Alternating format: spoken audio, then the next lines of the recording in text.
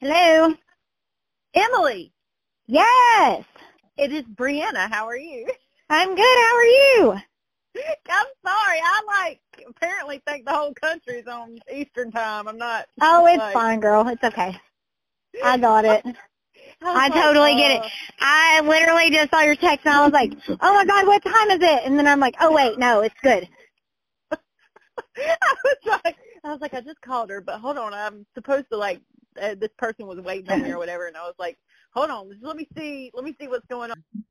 You and your husband are a team, right? You guys have this team ordeal, and you not only board, but you also train and you show horses and stuff. You sell horses too, right?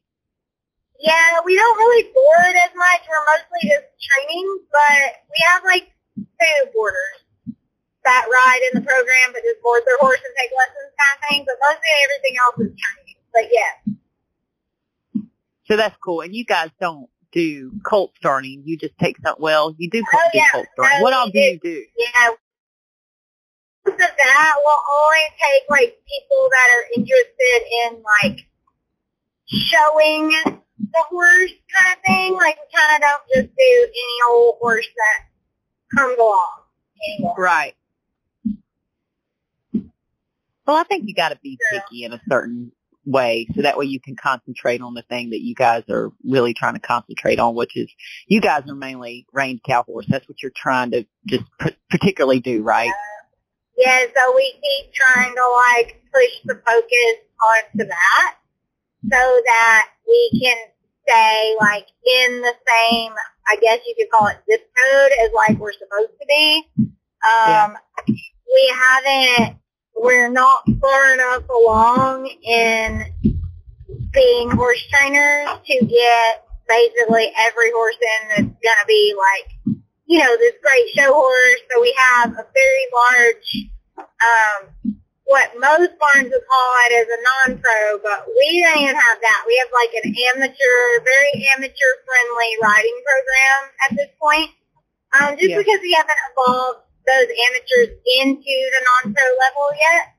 But we have the pieces in place and they're coming. So I would call us a baby training barn. We're baby horse trainers is what I tell people all the time. Well, I think it's a good, you reach a good part of the market really, because, a lot of people are just trying to get into it. So, I mean, that's to your advantage actually, to be able to take on people that are just getting their feet wet, because it's intimidating for somebody who, I never did rein cows. It's kind of intimidating to even consider the fact of just going straight, trying to go top notch, big show, so that's something. We kind of went that way, because we both, starting out, we both had a lot of horse knowledge. My husband, he team roped professionally his full young adult life.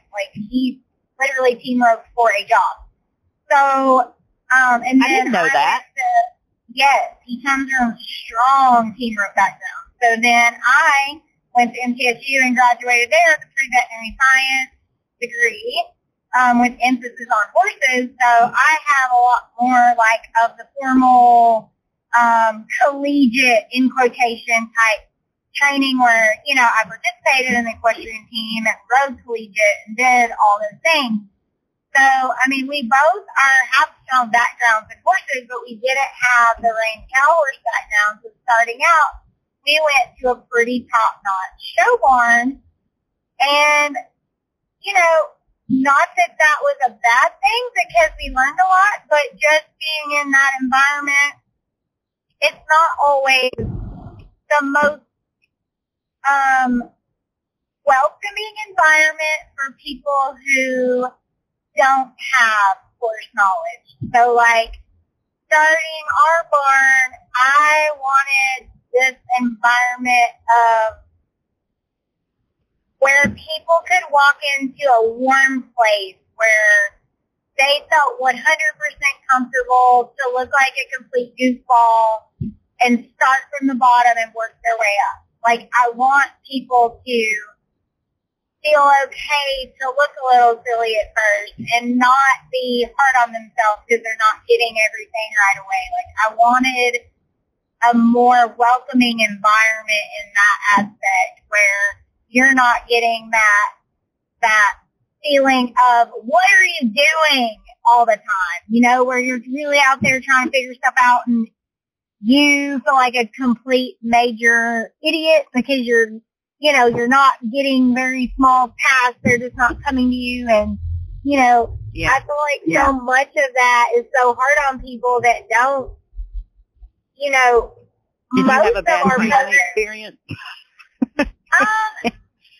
I would say I've had a few, but I struggle a lot with self-confidence, and I always have. Yeah. And then I have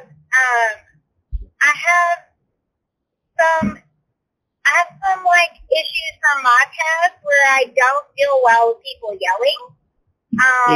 And that's sort of a whole nother long story in a nutshell on its own.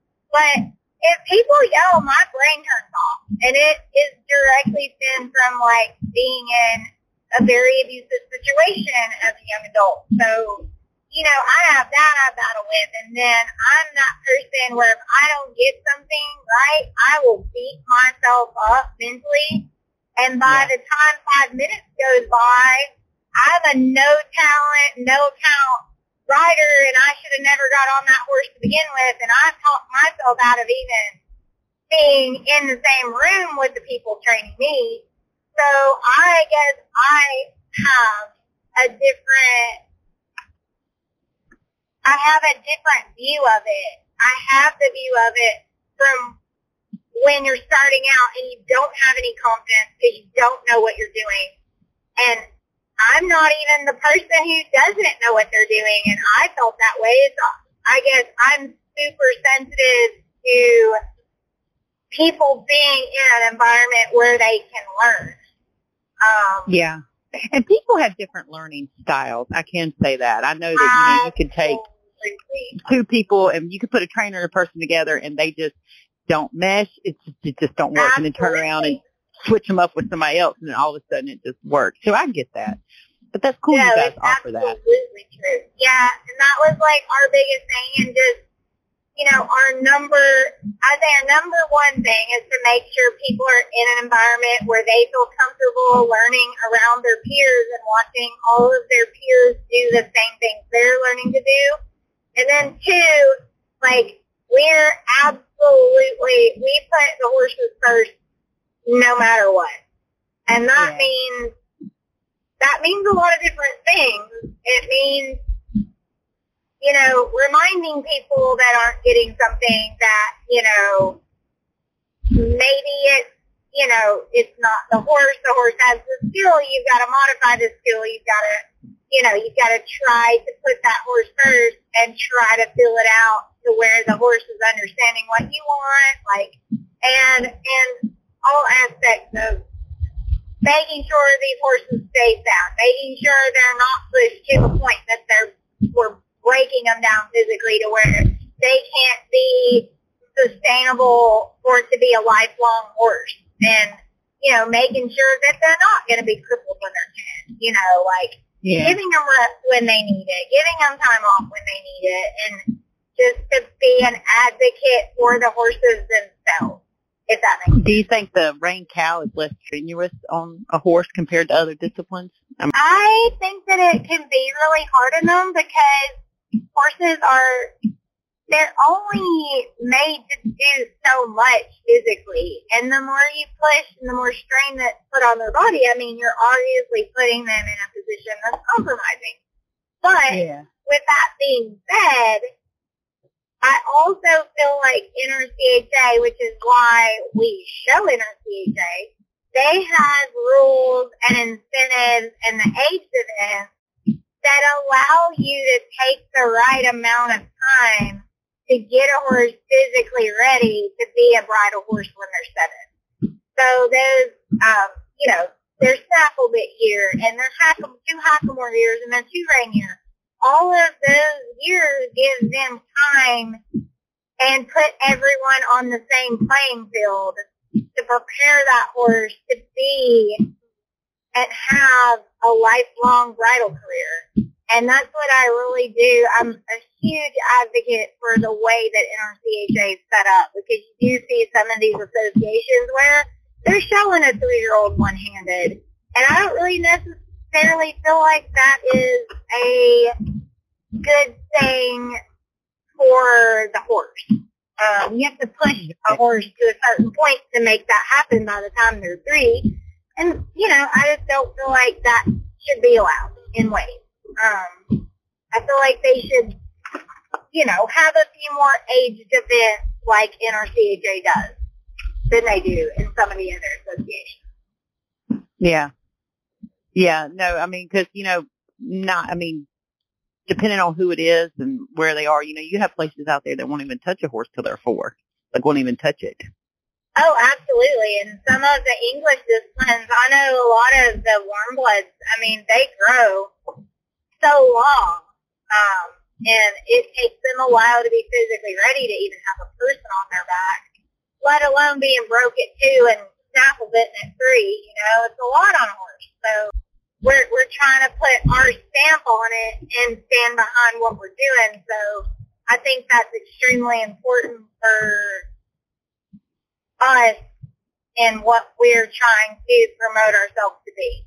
So we're pretty disciplined with all that kind of stuff around our place. Well, that's good. I think that's a very good thing to be an advocate for. I didn't know that about NRCHA. I didn't know that they had, I know you have like the snaffle bit, security, you have a couple of different areas where people, can show a snaffle bit. Yeah, so NRCHA, you have until they are 6 years old, you can show in a snaffle bit, or you can show in a hackamore, which is kind of like what most people would term as a Bosal, like a bitless bridle kind of rig. And when your hackamore years are your 4 and 5-year-old years.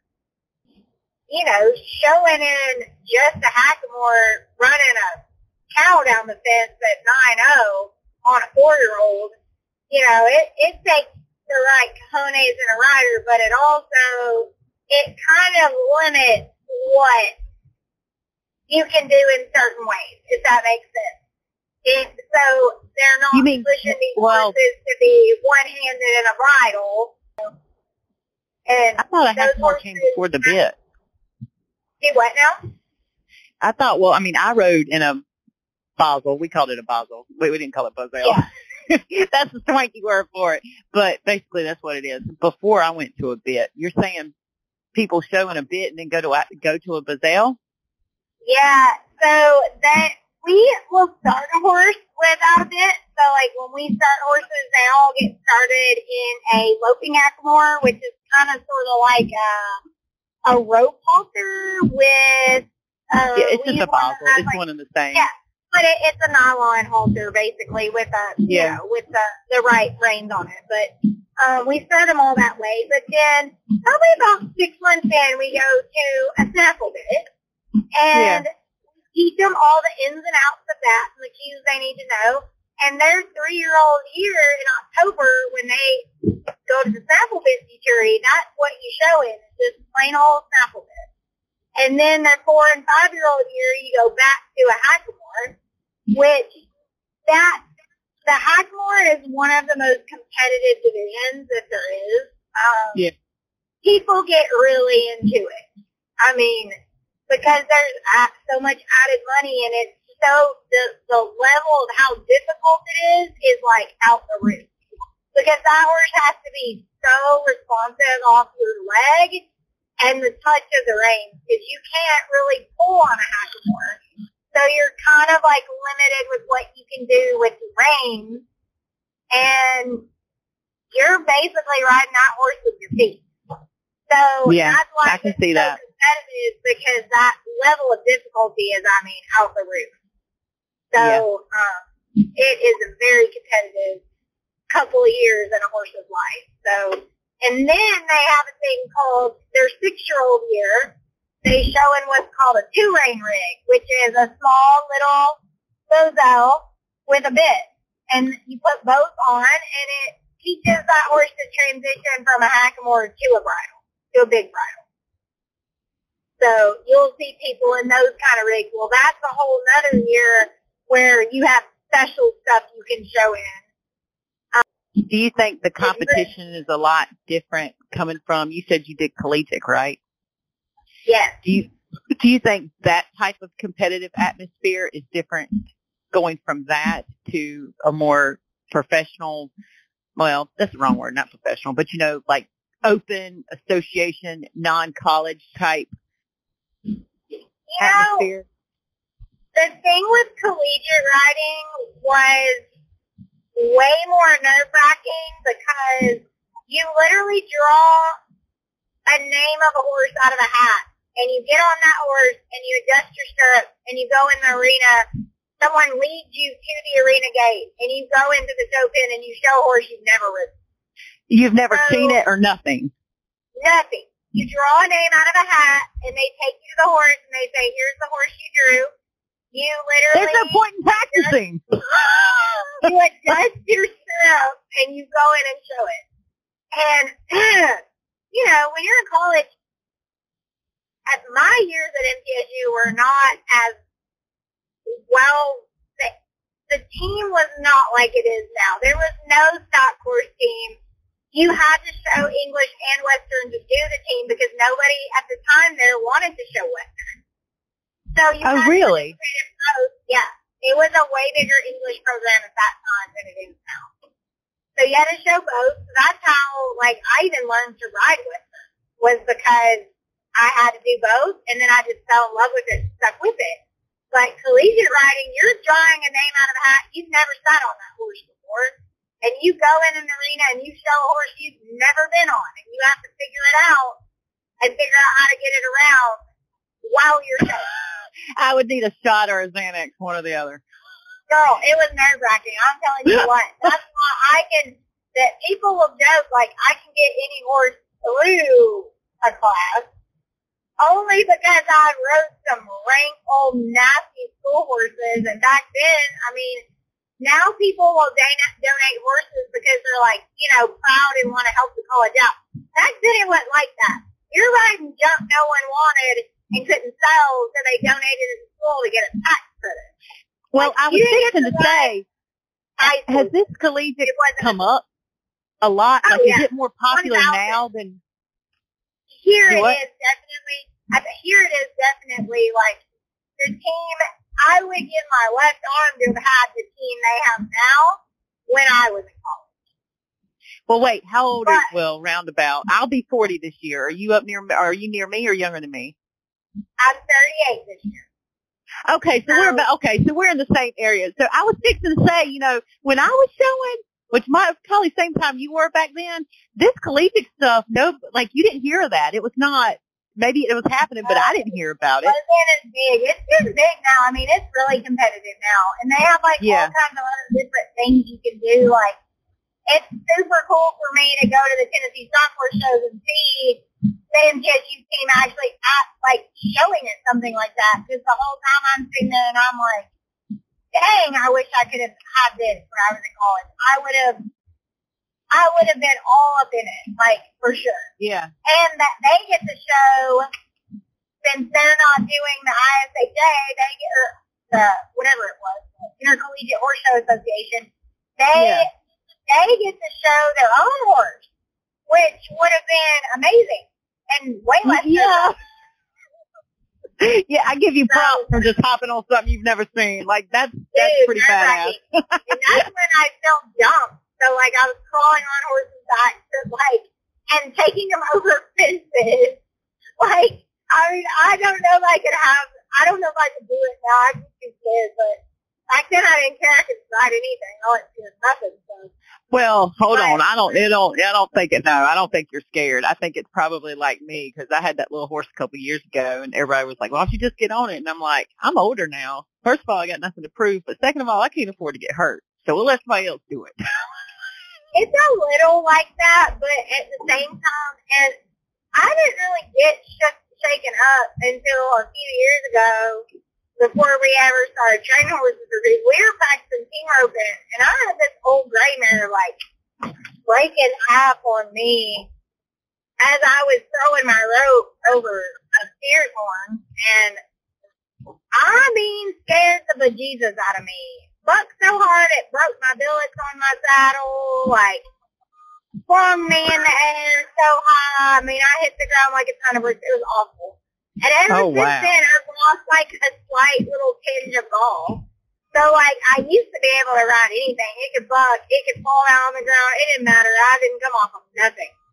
And ever since that happened, if one bucks with me, I'm like, oh no, I'll jump off. Like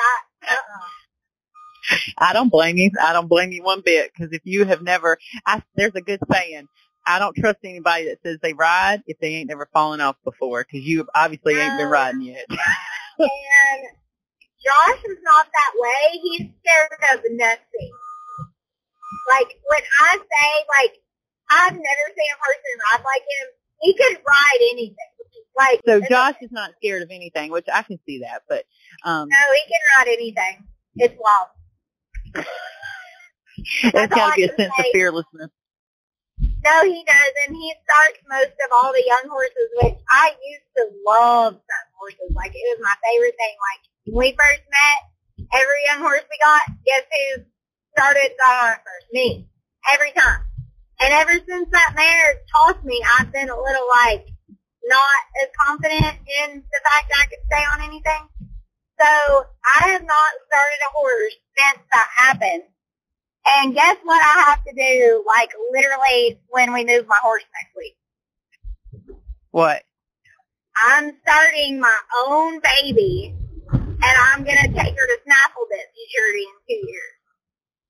Well, so that'll be cool. I'm going to try to do all the work on her myself, which is saying a lot. Like, and it really wasn't going to happen that way. Like, Josh was going to break her for me and put like 120 days on her and then hand her over to me.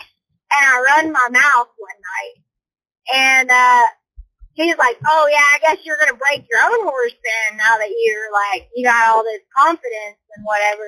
And I was like, yeah, I'll break her myself. I got it. And then immediately when I said it, I was like, oh, crap.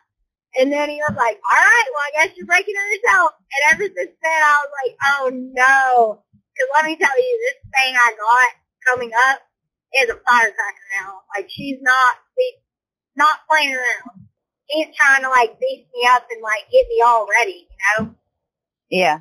Well, you got to have that, I think. I mean, you know, it's Absolutely. cool when you have, like, a little cheer squad to help keep you going and things like that, because it can be very self-defeating in horse business. So. Absolutely. So what, you guys are all showing for a while, though. Your next show isn't until next year, right? Yeah, next show's the middle of January. I think like the third week of January. So we got a little while at home. Well, that's cool, even though the weather. Yeah. Ain't nothing wrong with that. Now, you're from Tennessee, and Josh is from Tennessee too, right? Yes, he's from Tullahoma, and then I'm from, like, near where we have the barn in Robertson County. Mm-hmm. So we're both Tennessee natives, which is rare, but we are. And you just visited, though. Didn't y'all go to Vegas, or did y'all go to Arizona? Where'd y'all go, where I saw cactus posts and stuff? Yeah, we went to Vegas to watch the Run for a Million. Oh, cool. Yeah, it was so fun. We had a great time. Is it as big of a, like, I don't want to say the word hype, but was it what you expected it to be, or was it more, like, because it's a big ordeal. Like, you see it on social media and everybody gets ready for it. Like, it's a big thing. It is a big thing. We really wanted to go because they added that cow horse challenge.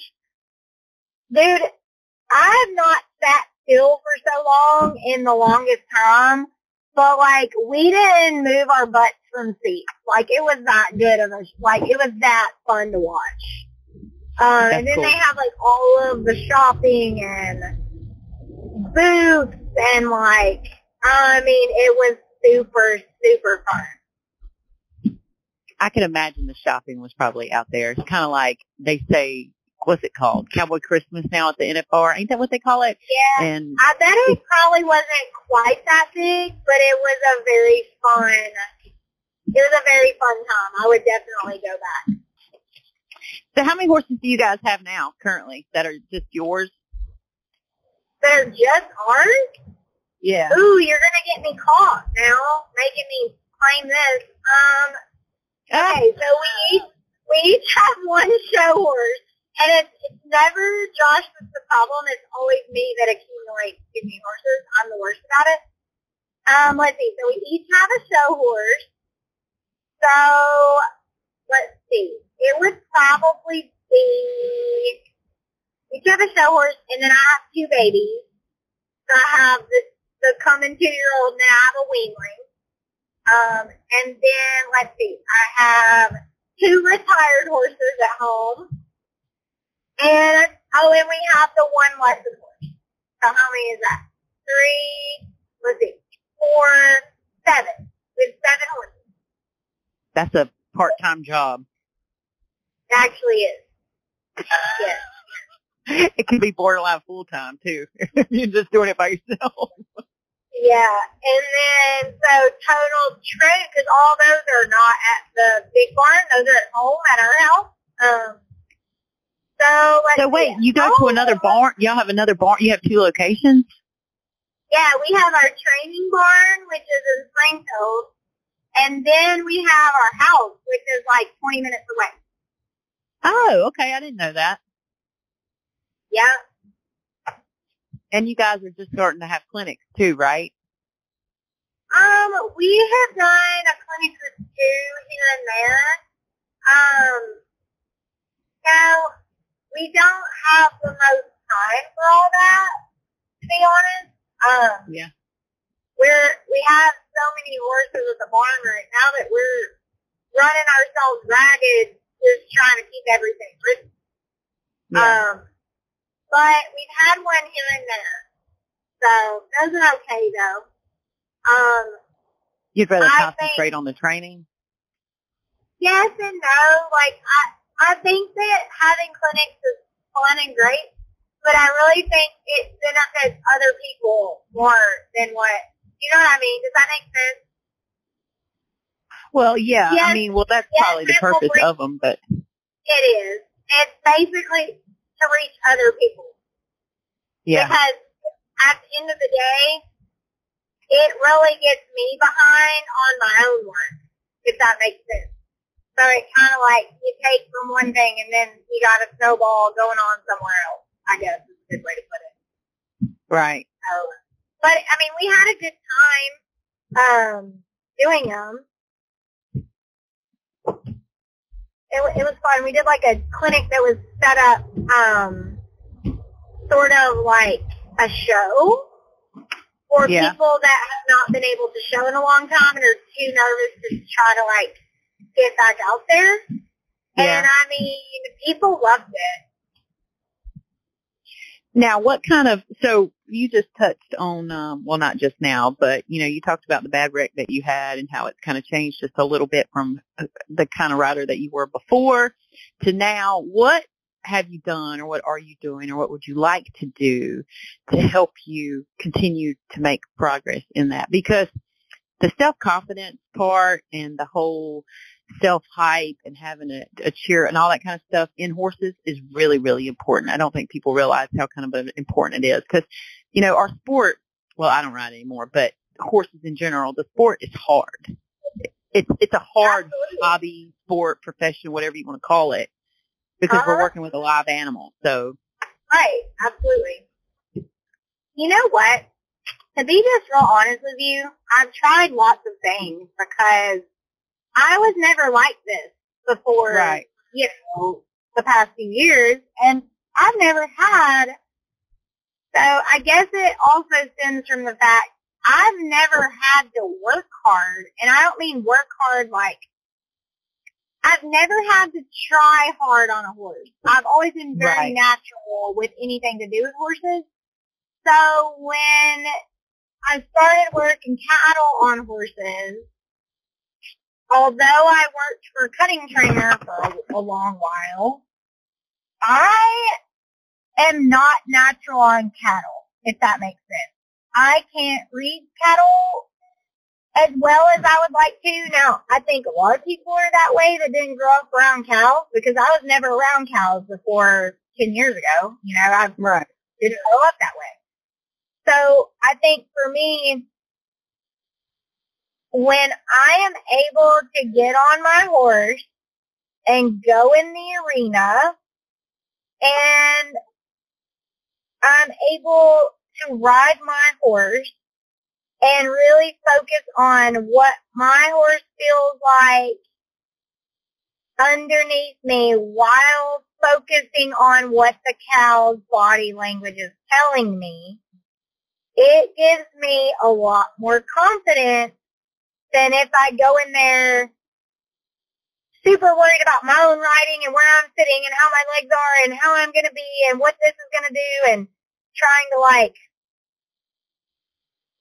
force myself to be perfect. I can be a whole lot more confident in myself. Does that make sense? So I think you mean for me, riding rein cows versus other disciplines? Absolutely. And I think that that's taken some more confidence out of me. I think having the wrong trainer has taken a lot of confidence out of me because, like I told you, I have my own personal struggles with some things. So, like, you know, obviously, if I'm in a situation where people are yelling and my brain wants to shut down on me, there's only so much I can do about that. So there is that element of trying to prepare myself to be coachable and talk to myself and keep my brain calm and keep my brain doing what it needs to do to make connections between things. I think that telling myself I can do it versus going into it being worried and negative helped me more than anything. Mm-hmm. And I find the most confidence out of the times when I'm riding by myself. Mm-hmm. And I don't have to worry about who is watching me and what's going on. And I can sit and I can feel the horse underneath me and not have to worry about who's around and what's happening and whatever. So I think there's times where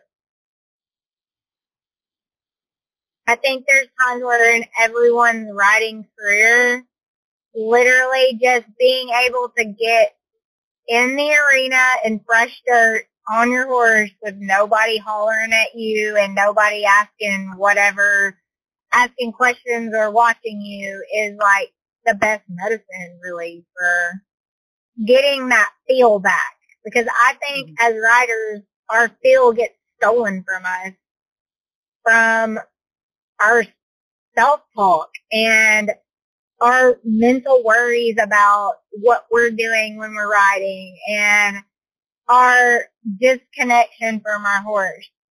Because I think feel comes from connection with the horse. And I'm not one of those people that will sit here and say that, you know, there's lots of people that will sit here and look you right in the eye and tell you, you can't learn feel. I don't believe that.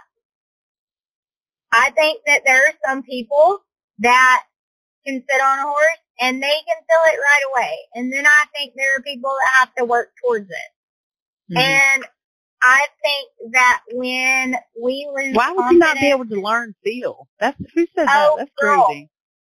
People will tell you that you can't learn that. And I think for me, I was told that I didn't have a lot of feel as a rider and that I would, you know, that's something that I would have to just learn around it because I would never get it.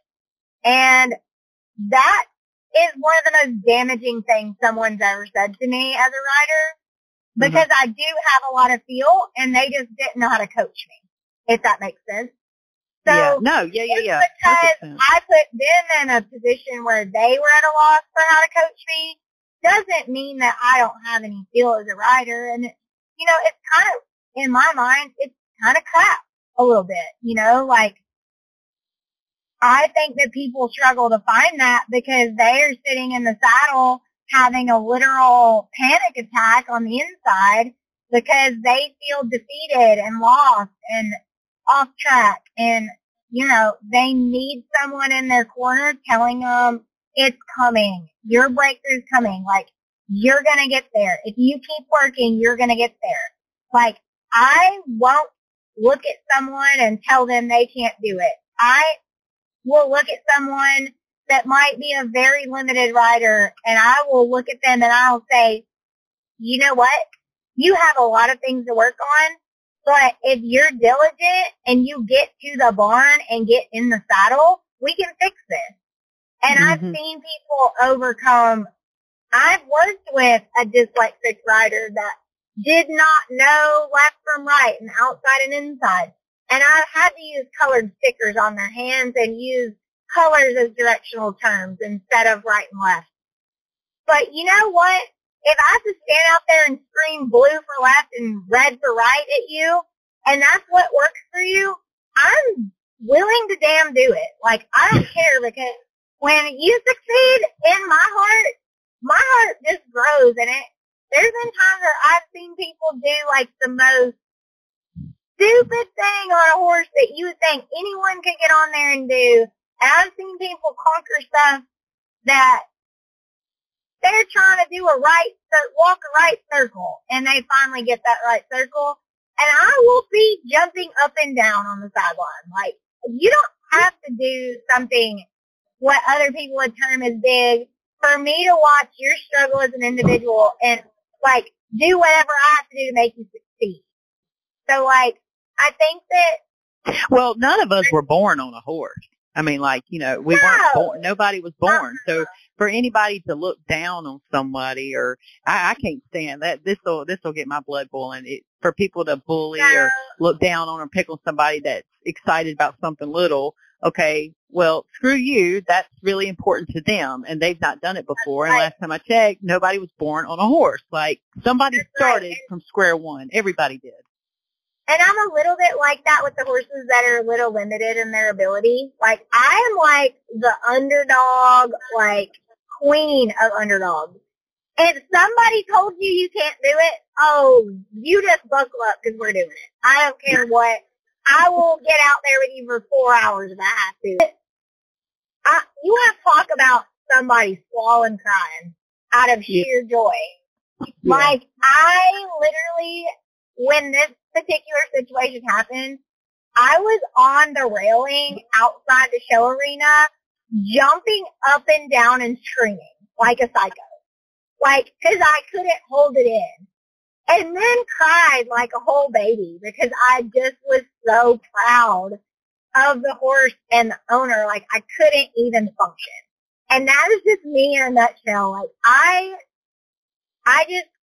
I think it's from where I've been told, like, the wrong things in certain situations. And, I've been told, oh, you're just not going to get it, and that horse will get used to you not being able to do it. And I'm, like, looking around now at that, I'm like, boy, you really, like, you bowed out before having someone great. Because, like, if those people that quit on you like that and give you the easy way out, if they would see what's in your heart and what kind of tenacity you have, they probably would have never said that, and they probably would have, like, stuck with me a little longer. And then when I've gotten those skills down, boy, it makes you freaking proud, like, inside. And I guess that's sitting here. Why do people limit the result? Like, okay, I mean, I'm not a trainer. I have no desire to be a trainer or do any of that type of stuff. But to me, it was always like, okay, well, if this person and this horse ain't mashing, let's change something instead of just going, oh, you can't do it, or oh, the horse can't do it. Let's change to a different horse, or let's change the way we're teaching the person, or let's change something that's going to be a catalyst for whatever the issue is, instead of just like you just said, just quit. Like, they just quit. Just drop it off and just quit. You can't do it. The horse is bad. Okay, well, no, the horse is in the wrong situation, or this is not the right horse for that person, or et cetera, et cetera, et cetera. You know what I mean? No, I mean, it's a thing. Like, I mean, and there are a lot of training barns that, oh, you can't get that on the horse. Let's just get you another horse. Man, I ain't about that. If you tell me you're done with the horse and, hey, I'm not really vibing with the horse, let's sell it and get something else. Okay, all day long. But if you tell me I really like this horse and I really want to make this work and I want to get these things down, like, I'm gonna work equally as hard as you do. And if you're at the barn 3 nights a week, riding after work at 8 p.m., guess who's going to be out there with you? This one.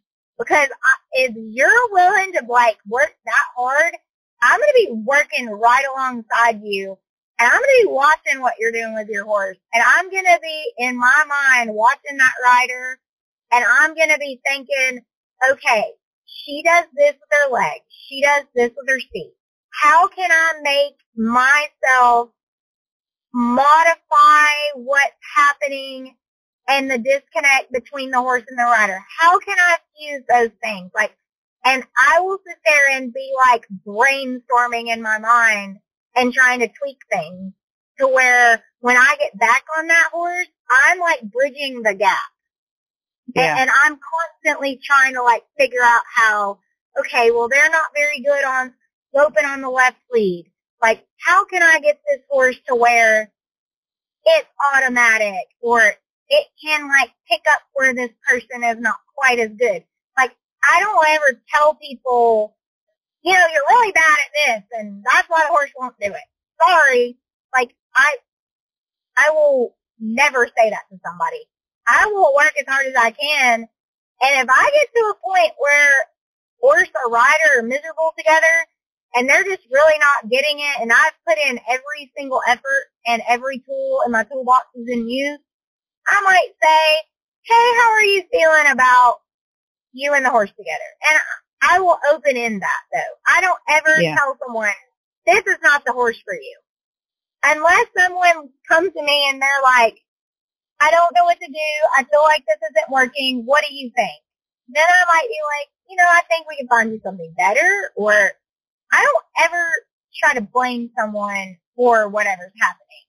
But I also am not going to look at you and be like, you're never going to get that. So move on to something that can be else. crushing. Like, no, I've been there. And I think that's where I have built some confidence back. And I mean, I did have the bad fall. I'm not saying it's not the bad fall that took some confidence. It took a little gusto, a little wind out of my sail. But I would say more so having people tell me I can't do it and like falling into that. Because, man, I'll tell you what, building that little hinge of like what I will term as tenacity, I've started to build that up in myself, and I'm becoming pretty dang resilient, which is really what I need. Because, my husband, he is very mentally tough. He is very disciplined in very many ways, and he's very OCD.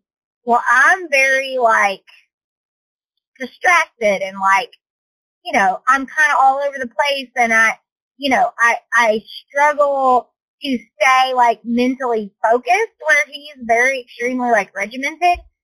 So he always tells me I will get in these places where I'm, the night before I'm showing my horse, I'm out on the flag, and I can't make a right turn. And, he'll look at me and be like, really? You can't make a right turn. Like, you've gone too far. Like, you've got to reel yourself back in. You've got to get strong mentally. This is how you make mental toughness. And he'll give me these pep talks, and then I'm like, oh yeah, I'm here. I got it. I'm back. I'll snap right out of it. But like, I've really, like, this year has been about getting that tenacity in myself, where when people tell me I can't do it, I don't go, yeah, I probably can't. I'm looking at them, I'm like, hey, you want to tell me I can't do that again? Because I need to hear it one more time so that I can literally go out here and curb stomp you in the show pen. Like, go ahead. You can be your own worst enemy. Like, you could be in your own little world against yourself, while everybody else on the outside is just kind of like, what? But it's taken me a minute to take that and turn it around. And I think that's also part of my hang up is like, allowing people to do that to me. Yeah. And, that's the next part. You watch my partner in crime here. He's out there freaking, he's killing it. He has the perfect horse for him. He's got everything down. He is out there crushing. And I'm a couple years behind him, in a lot of ways, So there's a lot of things that I would say I'm a little better at than him too. But, you can't let him have all the glory now. That's right. I have to look at him and be like, how can I be that? How can I get myself to the point he's at where I'm winning and earning checks and making money and I'm mentally tough and I'm not letting all this other stuff get in my head and ruin my gusto for the weekend. So I don't. Well, don't feel bad. Don't feel bad because you're not the only one that's like that. Absolutely not. I know I'm not, but I've got to where I can look at him and be like, this sounds really funny, not really know how to put it, hell yeah. I am where he was 2 years ago. And you know what that means? That means in 2 years, that's going to be me.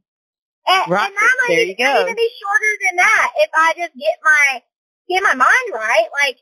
I'm there. I'm knocking on the door. And that's getting to that point has taken me a while. Cause it's been a battle for me. Like I said, I'm not natural with cattle, but I'm the first one to tell you that. I'm not good at reading them. I'm not good at a lot of these things.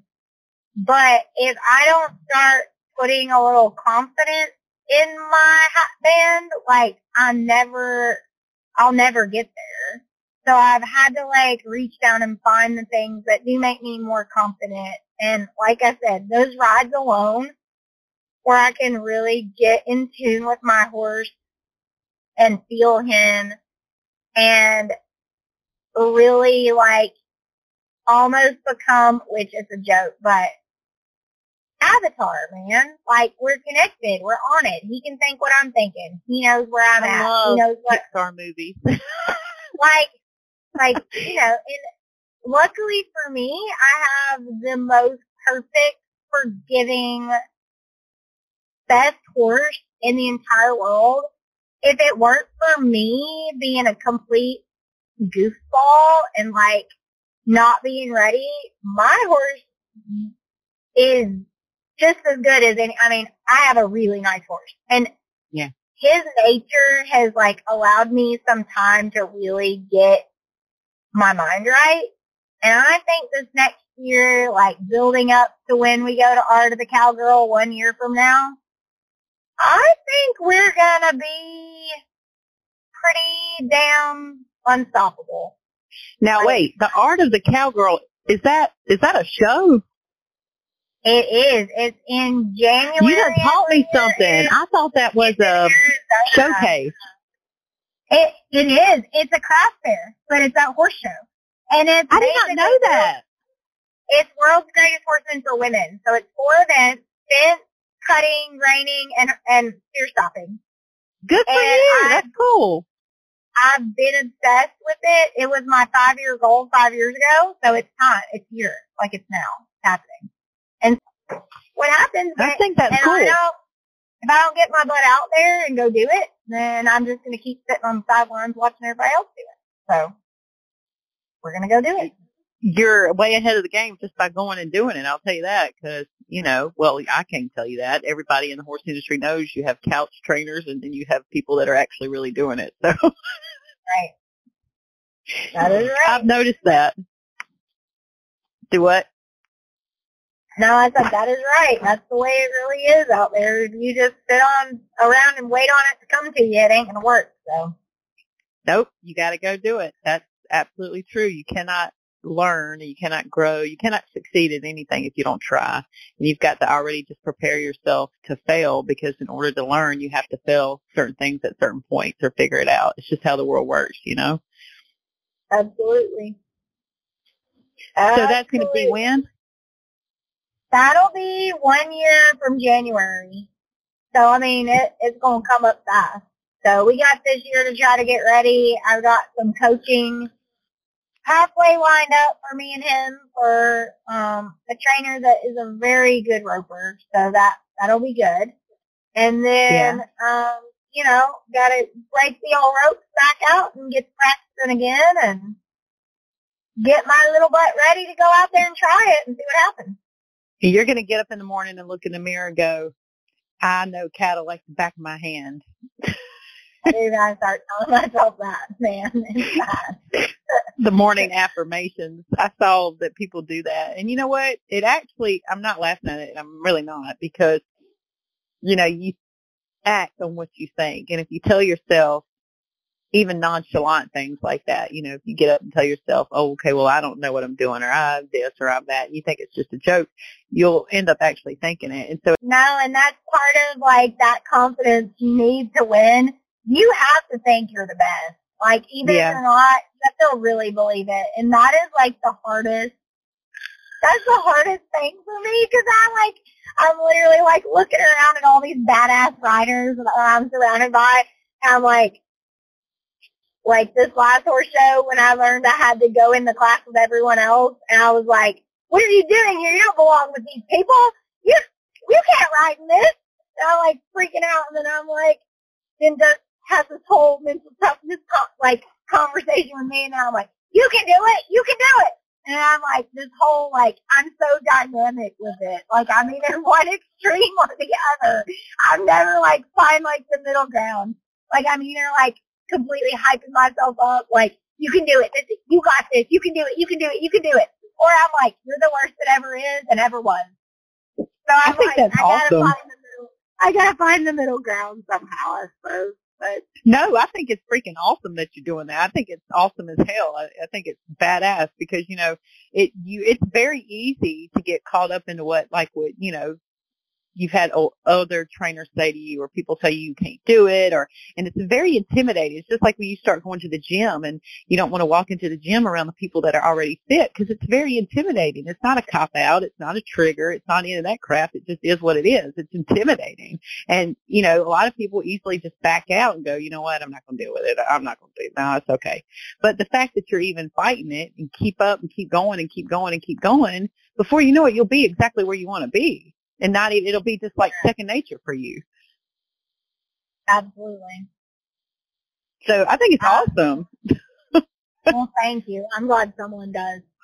But, I'm kind of whatever. I try to be really honest about where I'm at, and I don't hide things well anyway, because I'm extremely, I do not possess the ability to be fake, which is actually very annoying sometimes, but, I just don't have it in me.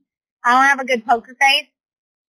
So I try to be pretty honest with people, and the reason I do that is because, I find there's not a lot of people that will tell you their struggles with confidence, because people hide that. It's not something anyone's ever proud of. So I'm kind of in my mind, hey, if I could help one person through a struggle with all of the crap that I struggle with, if telling people about it will help at least one person, then that's something I didn't have.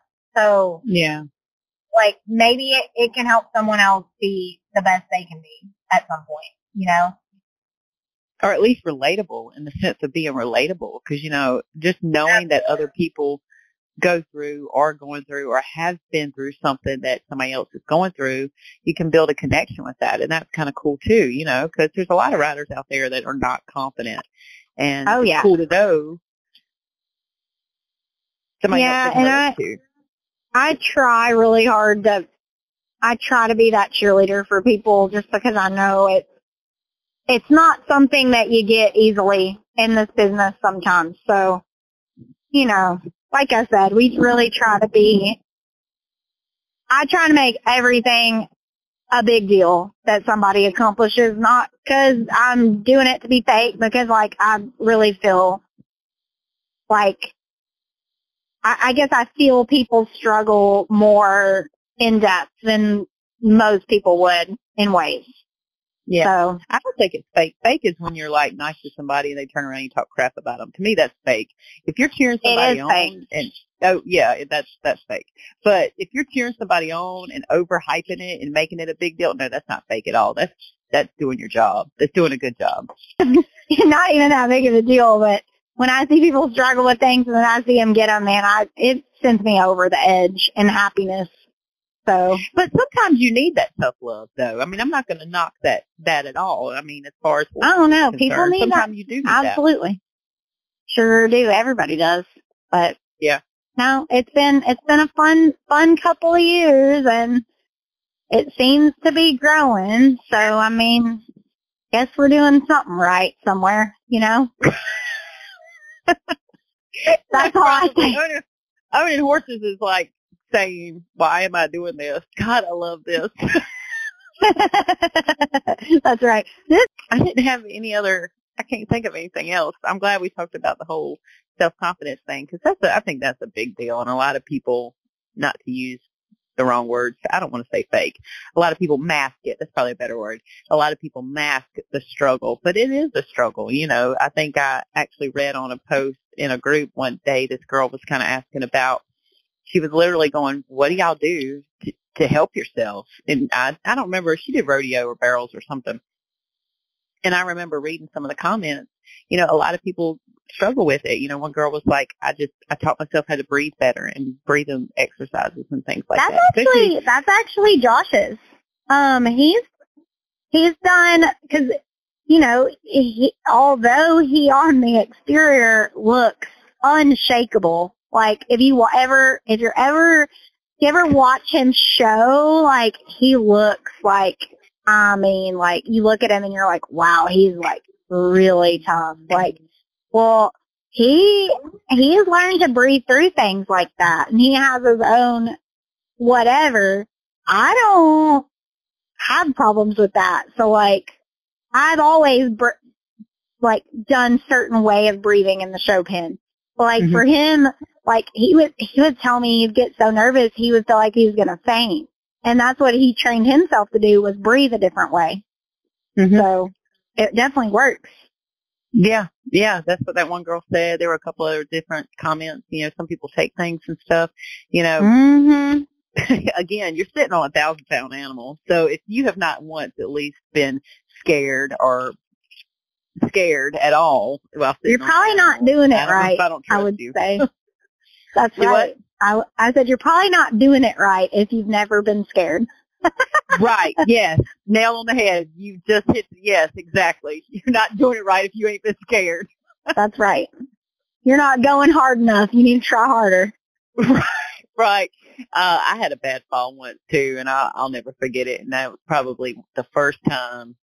You know, you go so long, like you said, you go so long being able to ride comfortable. You don't think about it. Whatever. Yeah. Blah blah blah. And then all of a sudden you're like, Mama, can you come hold this horse? I'm gonna need a minute. I'm gonna need a whole minute. I gotta calm down. Please. That's funny. I'm not scared to admit that, but I'm glad you said that. You ain't doing it right if you ain't never been scared. No, you're not. I mean, I can't imagine. I've been scared a couple times. Actually one time, dude, I have the funniest story. And this is just like one of the stories. Actually, Derek would probably kill me if he knew I was going to tell you this story. So one time, a long time ago when we first met, so this has been, probably 8 years ago. I mean, it was like a while. It's been a while ago. Maybe 7 years ago, something like that. Yeah. We're at home where we had, you know, set up our farm where we had a pretty nice outdoor pen. It had lights. Like, we had a round pen we could set up to break horses or tear down or whatever.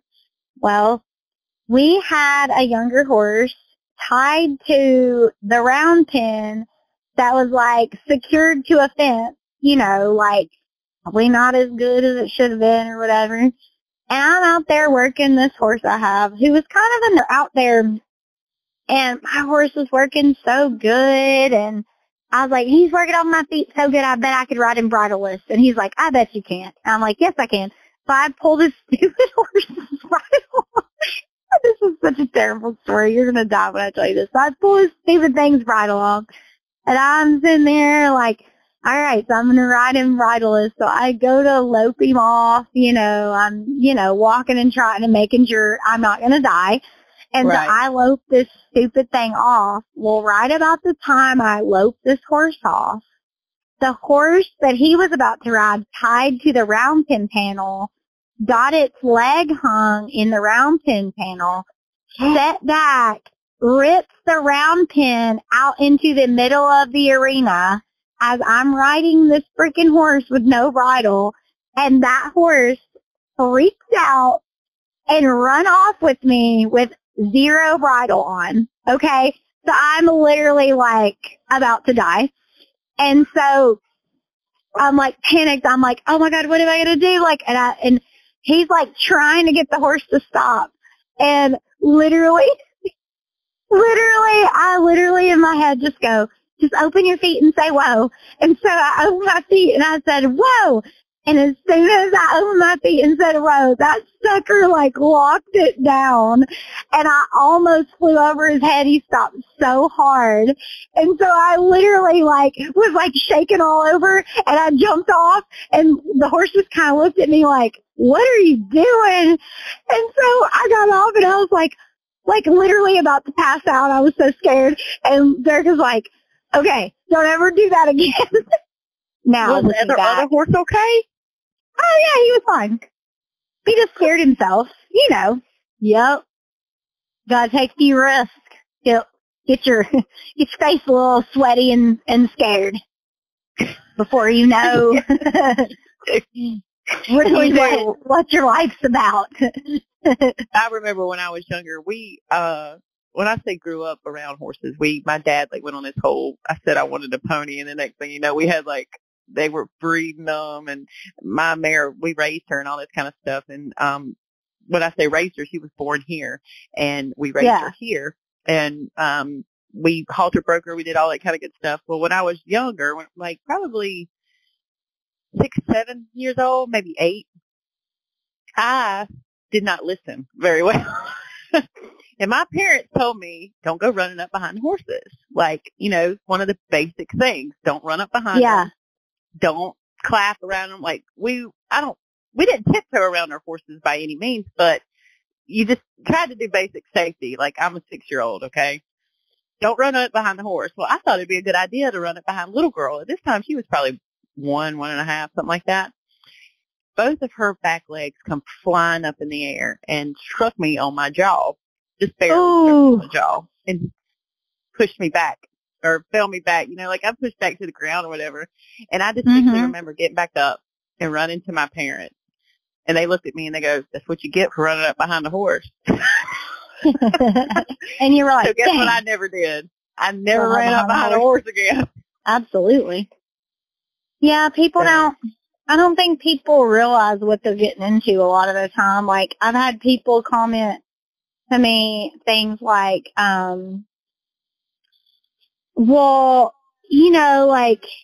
I guess if we got a horse, it would change our lifestyle. And you're like, yes, you're on the right track here. People they don't even realize the work that's involved. You'll have people that want to come take lessons, and they come in and get the horse, and, they ride and then they go home. Well, they don't see the millions of hours put into effort of taking care of these horses and making sure that they're, vetted, taken care of, vaccinated, feet done, teeth done, all of the million things that don't even involve us touching them. Do you know what I mean? That doesn't even count,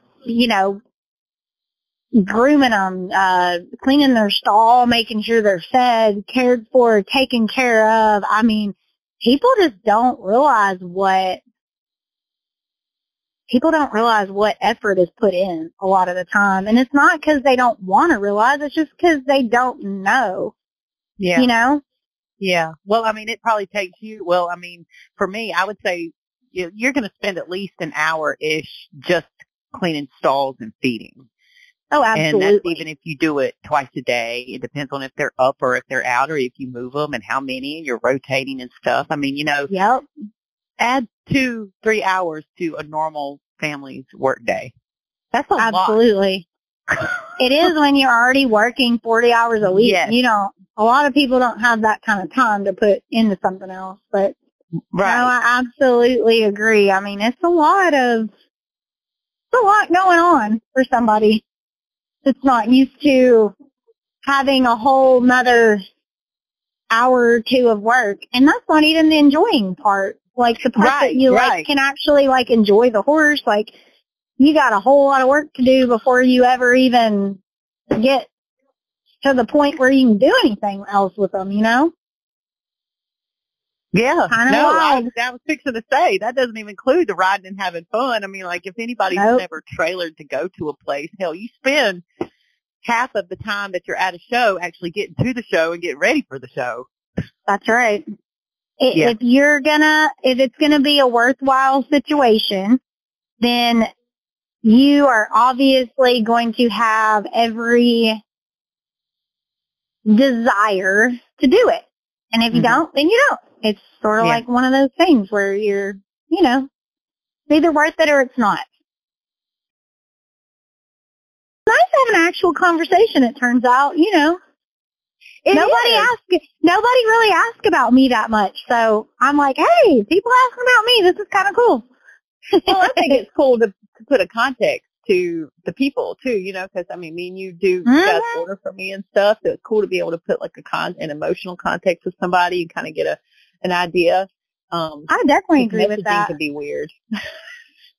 It can be, and people take things so wrong. It's it's crazy sometimes when the way things are taken out of and people will put their own flair on stuff you say, and you're just like, that is not what I meant.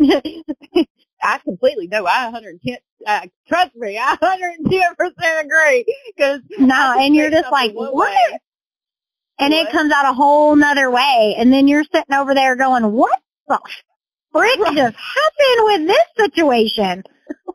It's happened to me a million times where I'm like, how did this go from this to what? How did I get here? What happened? What just happened to me? No, I think social media has a lot to do with it because I've been on both sides. I would agree with that. I've been on I would agree. And the side where I've said it wrong. So, well, yeah. But you got to be able to admit that crap and go on. All right, hey, I didn't really mean it that way, but let's all be friends and go home happy. Yeah, exactly. I totally agree.